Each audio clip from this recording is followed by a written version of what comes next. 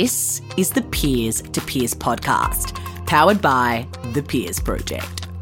Hello, peers. Welcome to the Peers to Peers podcast.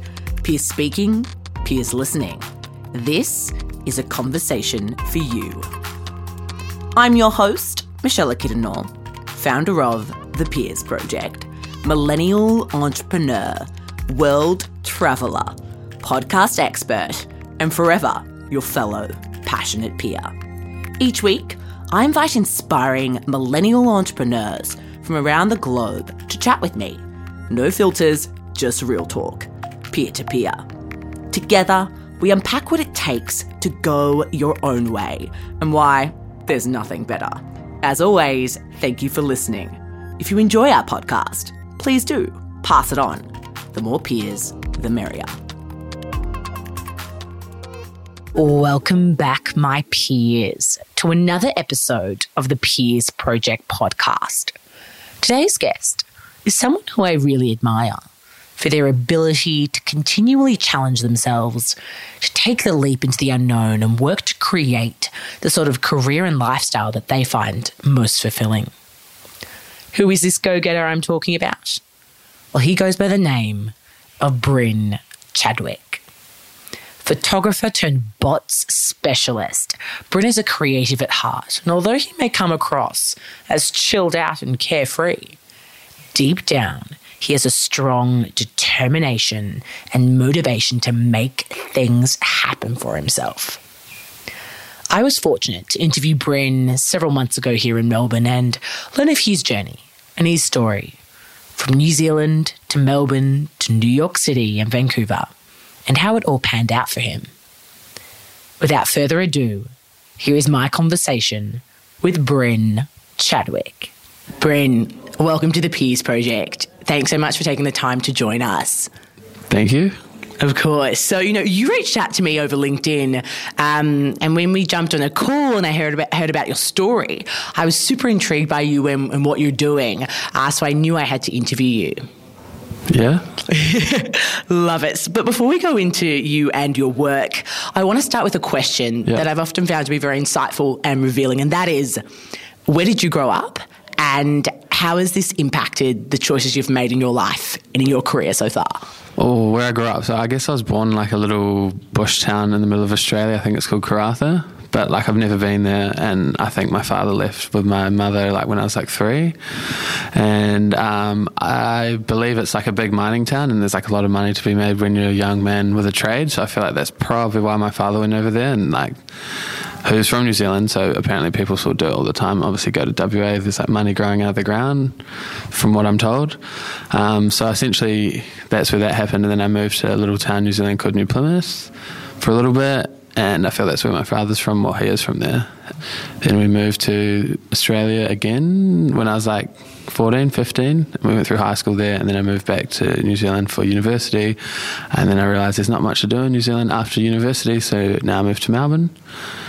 And yeah, that's sort of like, do I stop there? Do I keep telling more? I love this. I keep going back and forth a lot. No, it's great. We're going to go even deeper, but this is great. So you were kind of rural Australia and then to New Zealand, but your father was originally from New Zealand. So interesting. So what was that like for you, I guess, growing up, like a kid, rural Australia? I don't remember it, to be honest. You don't remember it? No, okay. But like I feel I still have a New Zealand accent. Everyone's like, you're from New Zealand. And like I can say, yeah, sure, but sort of not really. I've gone back and forth, and I could tell that story again, but like sometimes it's just easy to say yes. There you go. Okay. So when you went back over to New Zealand and you started uni, I saw you went to Massey University. You just did like a commerce degree, which is awesome. What was that experience like for you? How did you kind of find that time? I think it was just a time to like find yourself as a young person. I feel I didn't even know what I wanted to do, but I know I wanted to like have an experience as a young man. I can interact with kids outside of school. I just wanted to leave home, hey. And like the Sunshine Coast was a very boring place. And so to go to like a bigger city at the time and just hang out with friends, and like I feel that doesn't have a lot to do with what I do now, but I feel it was more of a self-discovery or something like that, I guess you could say. Yeah. But yeah, it was a lot of like not doing much in first year, then realising like if you're serious about this, then you got to do it. And I feel like I didn't want to be one of those kids that dropped out whether I wanted to do it or not. I just sort of got it done, but I feel it has nothing really to do with what I'm doing now. It's so interesting. I find it fascinating how we kind of go down these career trajectories because we're kind of almost told that this is the way to go, good university and then, study a traditional degree. And, I did the same thing. And I think it's fascinating that kind of when you finish, you almost walk out going, not what was that for, but that was really interesting. What do I actually want to do now? Yeah, I don't feel there's a lot of guidance in high school. Like, my careers guy was useless, and I could say other words, but I probably shouldn't. But I feel like he was getting paid really well, and he always had like the nicest chair in the whole staff room, and I felt like he didn't do, like, for lack of a better word, shit for a lot of us, and like just pushed us in one direction. He'd be like, if you want to go to the University of Sunshine Coast, do this. But that was about it. And if you're not that smart, you should do a trade. And there was no really, like, you didn't really get to explore anything. It was like, oh, you should go to uni because everyone thinks you should go to uni, or like just do a trade. And then like you find out later on most of your friends that do trades are more wealthy than you anyway because they figure out how to build houses and like create a little portfolio, and it's actually a very tangible career. But in school it felt like it was like, if you're dumb, you do a trade. But now I almost feel like if you can be very like smart businessman, it's like we need houses, we need plumbing, we need toilets, like that, they're not going anywhere. Very true. Yeah. Very true. So what advice would you give to one of our peers out there listening? Maybe they're in final year at uni, or maybe they're, they've got this idea, they're not too sure, they've kind of gone down this traditional trajectory. Yeah. What would you... what advice would you give? I feel like the younger self would have been like anti-capitalism, like stuff everything, do what you want. But like I feel like you should do something like that you want to do essentially, but I feel like a bit of like not diligence, or like a little bit of like uni teaches you how to like stick to something more so than the content that's in it. Like the content's generally irrelevant, and most of the time kids teach themselves the best stuff on YouTube now, but it definitely teaches you to stick to something. But then in saying that, like I feel like some of the smartest people I've met have like driven themselves from something deeper than just going to uni, and they just use YouTube as a way to educate themselves. But advice, I don't know, like do what you want. Love that. Love it. And do what you want. You did. Straight after uni, actually, during uni, you started your freelancing photographer, filmmaking business, I guess you could say. Where did that come from? Where did that desire to do that come from? And yeah. So I did like other short course like in photography because that was kind of more fun at the time as well.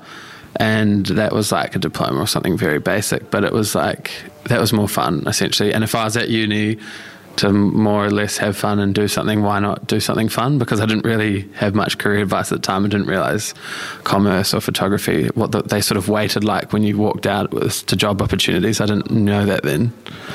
So that was fun. And like, I guess it was just about like annoying people because that felt like the only way to get in the door. Like, and like, I learned very early on there's like definitely two sides of the coin where it's like, do you want to be an artist, photographer, or do you want to follow a commercial route? And as well, art was cool. Like art doesn't pay the bills till you're like a lot older, and your art's done the time in history and people start reflecting on it, and then that's when it really starts holding value.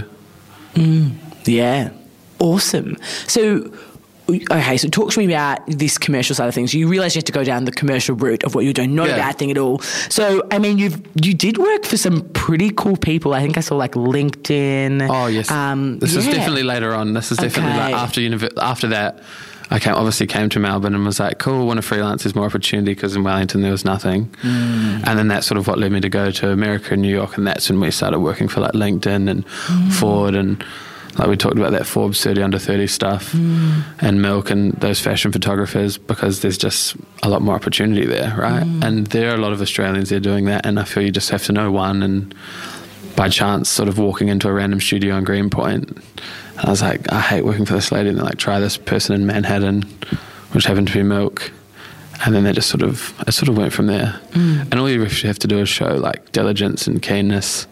And I mean, if you're on there on a travelling visa, you're gonna sort of put yourself out there because like you've come so far, No, I love this. It's awesome. I've got so many questions that have come to this. Obviously, you and I have had chats before for the interview about our trajectories and what we've done in the States. But I guess backtracking to, when did it go from just, I'm just taking a couple of photos, I'm trying to hustle, I'm still at uni, to I'm moving to Melbourne, taking this seriously, and potentially moving overseas to New York and whatnot? Oh, okay. So I feel I definitely pissed around here for a while and worked in like a furniture place, and then they want to do photography on the side.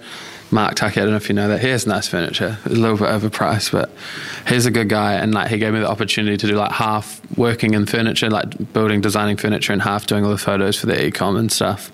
And then I did a bit of assisting when I could, but because assisting's so sporadic here, you only get like 1 or 2 days a week. And with a full-time job, it's kind of hard to like tell them you want every few days off.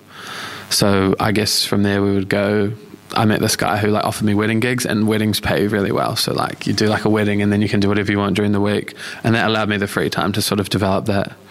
And then so I essentially moved into that full time from there. But like weddings definitely sustain you at the start to be able to get proper clients, because having a day job and doing the odd 1 or 2 days sucks.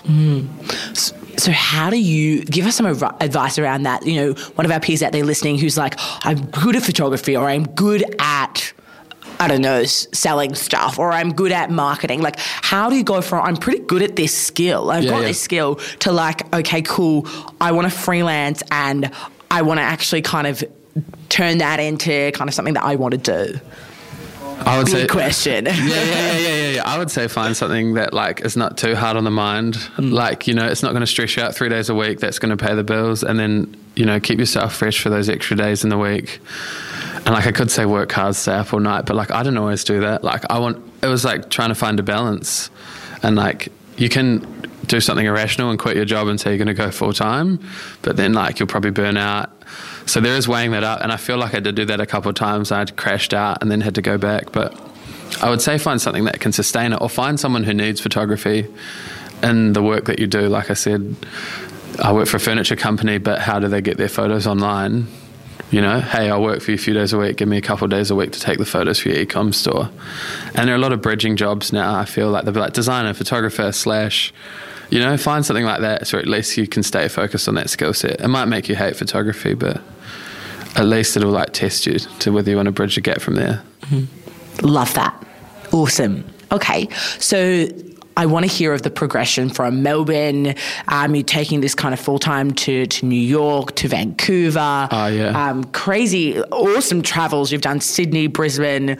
Talk to us about that progression from, okay, now we're full-time, we're taking this seriously, and now we're heading overseas with it. Okay, so I feel like there's a point where I was doing full-time here, but it wasn't, commercial wasn't fun, you know, and I lost that, like, taking photos of people in the street, doing cool stuff, like documentary photography. It's like not really become why I started doing photography at this point, and I'm just sort of paying the bills, and like I'm smashing lights for big photographers, and they're yelling at me saying I should have stayed home. I'm like, this is draining. Like, you've got insurance, like don't take it out on me, like just because maybe you haven't got to where you wanted to in your career. So yeah, I was doing that and working for a few photographers in a few different film companies, because like to sustain photography, film started coming into photography cameras, and then film started becoming better paid, and like I felt like I started jumping around there a bit, and then essentially that was going well, and then wedding season ended and all the good stuff started ending, and I like had too much good time in summer, and I was like, oh my god, I got to get out of here. Rent is too expensive. And then I ended up going to New York for like a, I don't know, get away from Melbourne for a bit trip. This is too much. And then when I got there, I was like, what am I doing? Like, this is the best city in the world to do photography. And then I just got on Craigslist and started hitting people up, like exaggerating the portfolio a little bit as you do, and just sort of like going in and doing random jobs for random photographers in the middle of nowhere. And then I happened to actually walk into a studio, and another Australian lady was in there, and she was like, hey, you got to be working at the studio in Manhattan. It's the best one, Milk. People might disagree with that and think Spring is, but it's essentially the studio you want to work at if you want to work for any big photographer, because then essentially you'll work there and assist their assistants on the big shoots, whether it be Burberry, New Yeezy season, whatever. You get to talk to all the photographers and at least their assistants, and they have parties, and it's insane. Okay, so you're in New York, like arguably, I mean, I agree, best city in the world.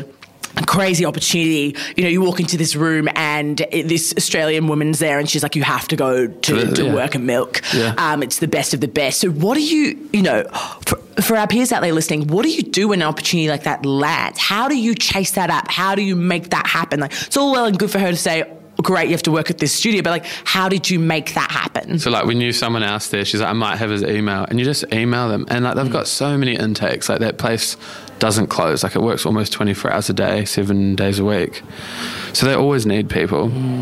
It's just whether you pass like the shit tests, and they like throw you in the deep end, and like you have to work from like they call it intern for like a week or two, but it's really just to like see if you're useless or not. And like they'll just make you do crap stuff, like picking up really heavy, like big like stage panel things and like annoying studio stuff and like big lighting equipment, and just sort of make you carry stuff around and like just sort of always doing something, like looking busy. And if you're not looking busy, they're like, you're out of here, you know? And essentially they just want to test like your endurance, because it essentially is like a labouring job really with a cherry on top. But you just, yeah, that's me being cynical. But like, yeah, they just want to just make sure you're right. And like, if you've got good work ethic and like you're sweet there, like most of the time people be like, I didn't do that because my manager didn't tell me to do it. And it's like, it doesn't matter, like it was broken. So if you just have that sort of attitude, I feel you get kind of far in that city. So where do you think this attitude of like persistence, it seems that you've got diligence, you know, going after what you want, or where do you think that comes from? And do you think it's something that can be developed? Yeah, I feel like growing up, like my father was always very hardworking, and it's very like engineering, like tradey. And I'm like, ooh, photography, and they're like, oh no, like hands, and like they're just like, oh. So I feel like I was always determined to be like, I'll show you, like you can do what you want in this day and age. Like it's different now, but I don't know. I want to do something fun in the end. Like you want to create stuff that's like tangible and like looks fun. I don't want to be digging holes for the rest of my life. Like I want to do something that either helps someone or is just like enjoyable lifestyle. Even if you work, it's not about working hard. Like working hard's fine, because hopefully that pays off, right? You know, something that we can all take away from that is that it really is just like, if you have that goal, if you have that vision that you want to do this thing that maybe seems a little bit different, it seems weird to your parents, everyone's like, what's up? But you actually believe in it and you go, okay, cool, I'm going to make this happen, then you can get there, which is so cool to see from your story. Awesome. Cool. It's not too like, just do what you want, man, and it'll happen. It's not like that, because I don't want to come across like that. No, it's all cool. We see the, you know. Yeah, you just got to have a vision. Like, I don't want to be saying that. I might have just said that, but. Okay, love it. So I want to go into when you got into Milk, it was all happening. You were there for, I think, 7 months. Talk to us about that experience there, and then when you had that shift from like, is this what I want to be doing? Yeah. I mean, like I saw people guys who had sustained that same lifestyle of like working really late nights, working around the clock. You get to travel, do this amazing thing. Your friends start becoming models and stylists and people within that industry, and it seems very like glamorous, and it is fun. And you get to see A$AP Rocky or, you know, Coldplay play in the Milk studio, and Salt-N-Pepa play at the Milk makeup launch party or whatever it is. I guess after a while you see the people who, like, because it feels like you're going to go work for someone like that, and like that's very achievable, but like you see the guys working for those people, and they may have really cool clothes, and they might be like 31, but they still might be only essentially doing what you're doing, just getting paid more. And I was like, I don't want to do that. And then it's like, at that point I feel like your life's so consumed by chasing that goal, and there's all these people around you and you're living the lifestyle that there's like, you sort of lose sight on taking photos. And there are a few people that can sustain it, and their goal is to shoot photos, and they do really well. But for, I feel, a lot of people, there was that chasing this like end goal of getting to work for like Testino or Merton Mark or some big fashion photographer. And I was just like, at the end of the day, even if I am Merton Mark, like I still got to turn up and take photos. Like my name is my brand. Like I can't get some people do have other people take photos, but they still got to turn up. And then obviously the LinkedIn job. So like in between the Milk stuff, I was doing film work for another film crew, and that's when we got to do that LinkedIn job in the Empire State Building, and it was more money, and the crew was a lot younger and a lot nicer. And then we're interviewing these people about what they do, the 30 under 30 LinkedIn specialty people, and like they've all just made stuff, like they've made ideas work for themselves and the business work for them. You know, they're not pre-conforming to an idea of what photography is. Like the only way you sort of get up in photography sometimes if another photographer dies. But RIP, but I think the idea of business became more attractive at that point. And like, I'd love to be, it's nice to know like you can not be behind a camera and still be doing work and making money and helping people, like even when you're not working, you know. And this whole idea of technology started moving, and I was like, damn it feels silly not to get on this. Super interesting. So you're in this room, you hear the, you know, LinkedIn 30 under 30 people speak about their businesses, how they've made it work. So when did it go from, okay, wow, they're doing this, to I'm going to go do this now and I'm going to suss out this tech space and maybe I could create a business like these guys have done? When did that happen? I feel like there's a couple more jumps before that. Like, I was going to go to London to do the same thing, and then I ended up going to Vancouver. And then Vancouver was like, okay, film, like seeing film. I was like, nah, film's the way now. And then I was in Vancouver doing film, and I'd only lasted a month, and I got a call from Telstra, and they offered me like a similar technology creative role, and it felt like a bridging gap, and the money was a lot better, and I felt like a sellout afterwards. But it was a good time to experience like the shift when Telstra went from a telco to techco, but like they're still a telco, but they just try to make some silly initiative. But I got bored of that place, I guess, as well, and it was good timing when Harley was finishing up, my business partner now, finishing up his freelancing, and it was just getting a little bit too large, and I had a little bit of exposure to it, and I was going to go back to Canada, and he was sort of like, should we start developing an agency? And I was like, yeah, that sounds way more fun. Love that. Okay. So I want to hear about Matey. I want to hear about the early challenges you faced. You know, you went into this with one of your good mates. Yeah. What were some of those early challenges? I guess the first challenge was we'd been proposed an idea that we were going to start an agency off the side of another product company, who I won't mention, but they essentially offered us like a considerable amount of money to sort of support what they were doing in-house, because they got funding and they couldn't handle it. And essentially it was Harley, and then I started, and we went to Sydney and had lots of nice dinners and went out with a lot of people we've never seen again. And then, like, that was sort of the pretense. Like, it felt like a easy safety net to catch us. We're like, we're getting funded to do this. It'll be easy. And then essentially, like, that guy disappeared and he went off for a bit and we never heard from him. And then we really had to actually start getting clients and doing it properly. So it started from us working from the State Library, and we're just like cold emailing people, and like started talking to people like, hey, how do we do this? So I had a lot of connections from Telstra and other people in business. The Telstra Women's Awards, I think I was at the Telstra Business Women's Awards, and I was like, I need a mentor, and like some lady pointed out another lady who won the year before called Alicia, bless her soul. And she just sort of helped us at the start, like got all our compliance in place and like what a real business is, and told us that we were crazy and think that we were going to get all this money from some guy, and like she was like, nah. And so she brought it all back to earth for us. And we just started from there and had like a couple of clients just doing websites. So talk to us about what Matey actually is. Like, what work do you actually do? So you could call us a digital agency, and we did start just doing WordPress sites because that's Harley's background. And websites became the pretense for a lot of companies, right? But beyond that, we still want to do fun stuff, and websites aren't always the most fun jobs. They're long and they're slow, and they've become like the business card of the digital world. They don't actually do a lot anymore. They're just good to let people know you're there. So now we call it like innovative technology or design thinking. I guess we throw around a lot, and it sounds a bit silly, but it does describe what it does describe. And so now we sort of look at like what's the digital ecosystem that people live in, and what else can they use? You know, is it a chatbot to help remove like remedial tasks from businesses, like automate boring stuff, you know, that what PAs have to do, or silly email follow-ups and anything like that can automate your work to improve the experience for not them but also their customers. So how do we have a one-on-one conversation at scale now? You know, how do we let people focus on the things that actually matter in their business and get like bots to do the boring stuff or the small tasks? But then we've also done things from like virtual reality to help create awareness for White Lion, like the youth organisation. And I guess now we're starting to explore a lot more about how it can actually help people.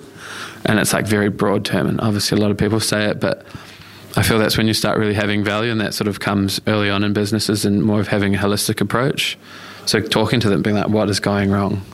And trying to figure out how technology can solve that, as opposed to going in and be like, you need a website, you need an app, everyone's doing it. So it does come back to that design thinking. But that is a long way to describe our company, right? You got it. No, this is super interesting. So I think what I find really intriguing about you and what you're doing is the fact that you were a photographer. You know, that was your skill. You were a filmmaker, photographer. How did you learn? I mean, clearly your business partner has some tech background. Yeah, but how did you learn like bots and all this high level tech stuff? I feel like bots, especially because that's essentially what we're focusing on at the moment. It was just like throw yourself in the deep end, and you find like conversation, they call it conversational design, or the way people have a conversation hasn't changed. So why should that be any different for a bot? You know, like just because it's a bot doesn't make the conversation change. I started obviously reading about conversational design and things like that, but a lot of it became very practical, very common sense. And like to the point where you would read a script to each other and be like, does this sound normal? And they'd be like, yeah, okay, all right, let's just get someone who's technological, whether it be one of the developers, to build it, you know? Okay. But there's always a sense of just like post-it notes on a wall saying, hello, okay, what could the response be here? I'm good. How was your day? Like it's very like, it feels very practical when designing. But yeah, people can get off track very easily.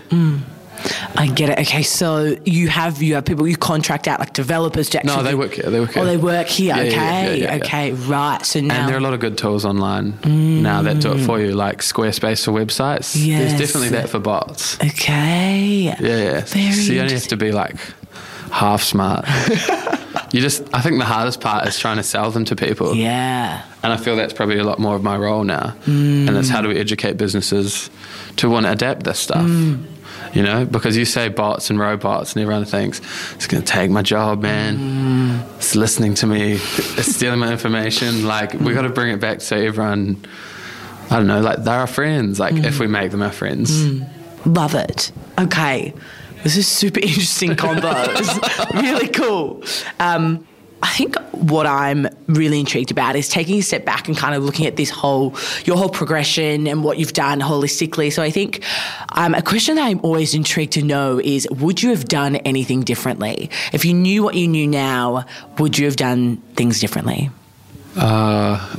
Maybe learned how to code when I was younger.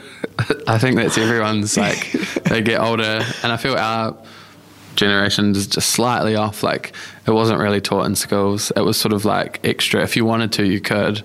But I feel now technology's become so massive that it's just like pushed into schools from a young age. I mean, we see tools on the iPad for kids how to code. It's very much a part of our education now, whereas I don't think it was when I was a little bit younger. There's a lot of really good like, you can be a developer and get a job, like, I feel, relatively, if you're passionate about it, but it is not an easy job to do either.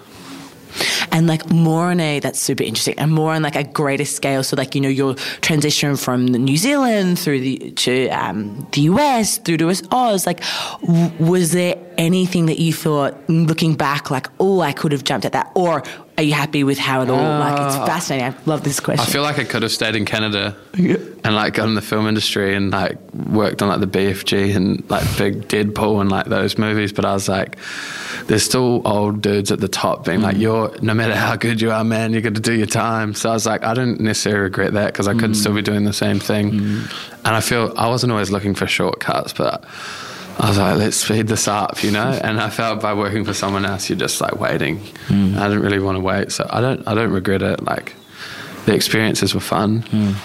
Maybe like, I don't know, No, I love it.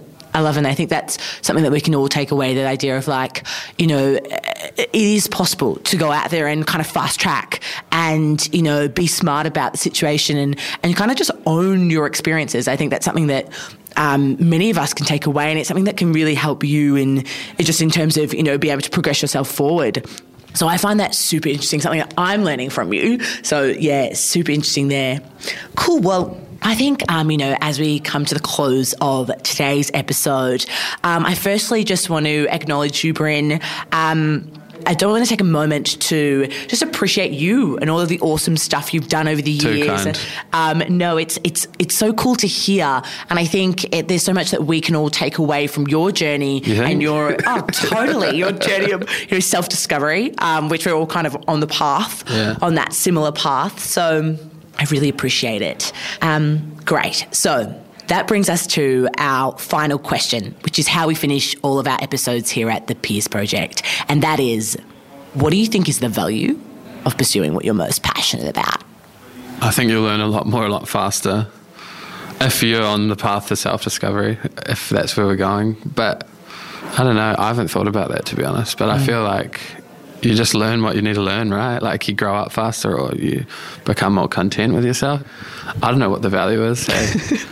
They could say money, like, I'm not sure.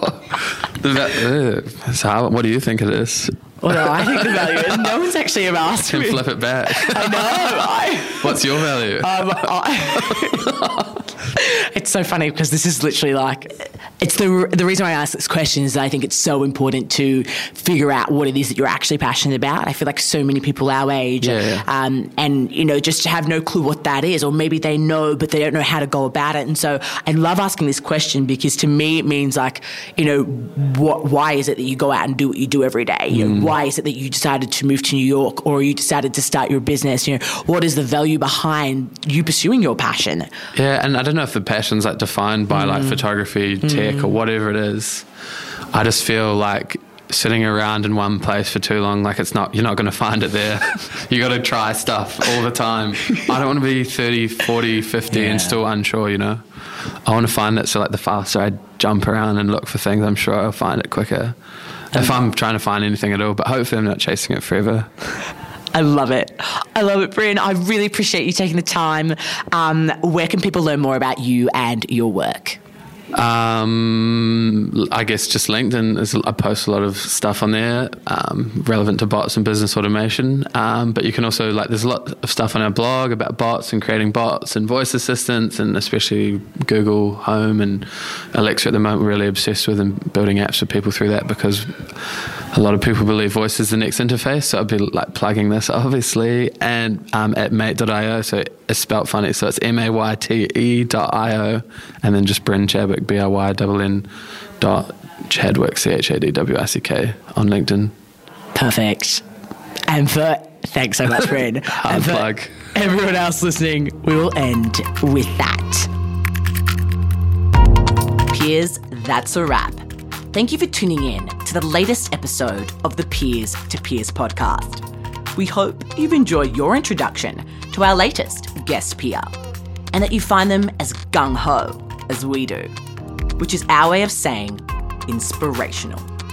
For more, make sure to subscribe to our show on iTunes, Spotify, or any app where podcasts are played, and leave us a review. We produce with passion, and it doesn't stop here. To see what else we're up to, visit thepeersproject.com or follow us on Instagram at thepeersproject. We'll have fresh, real talk for you next week, peers. Until then, if you need inspiration, look amongst your peers.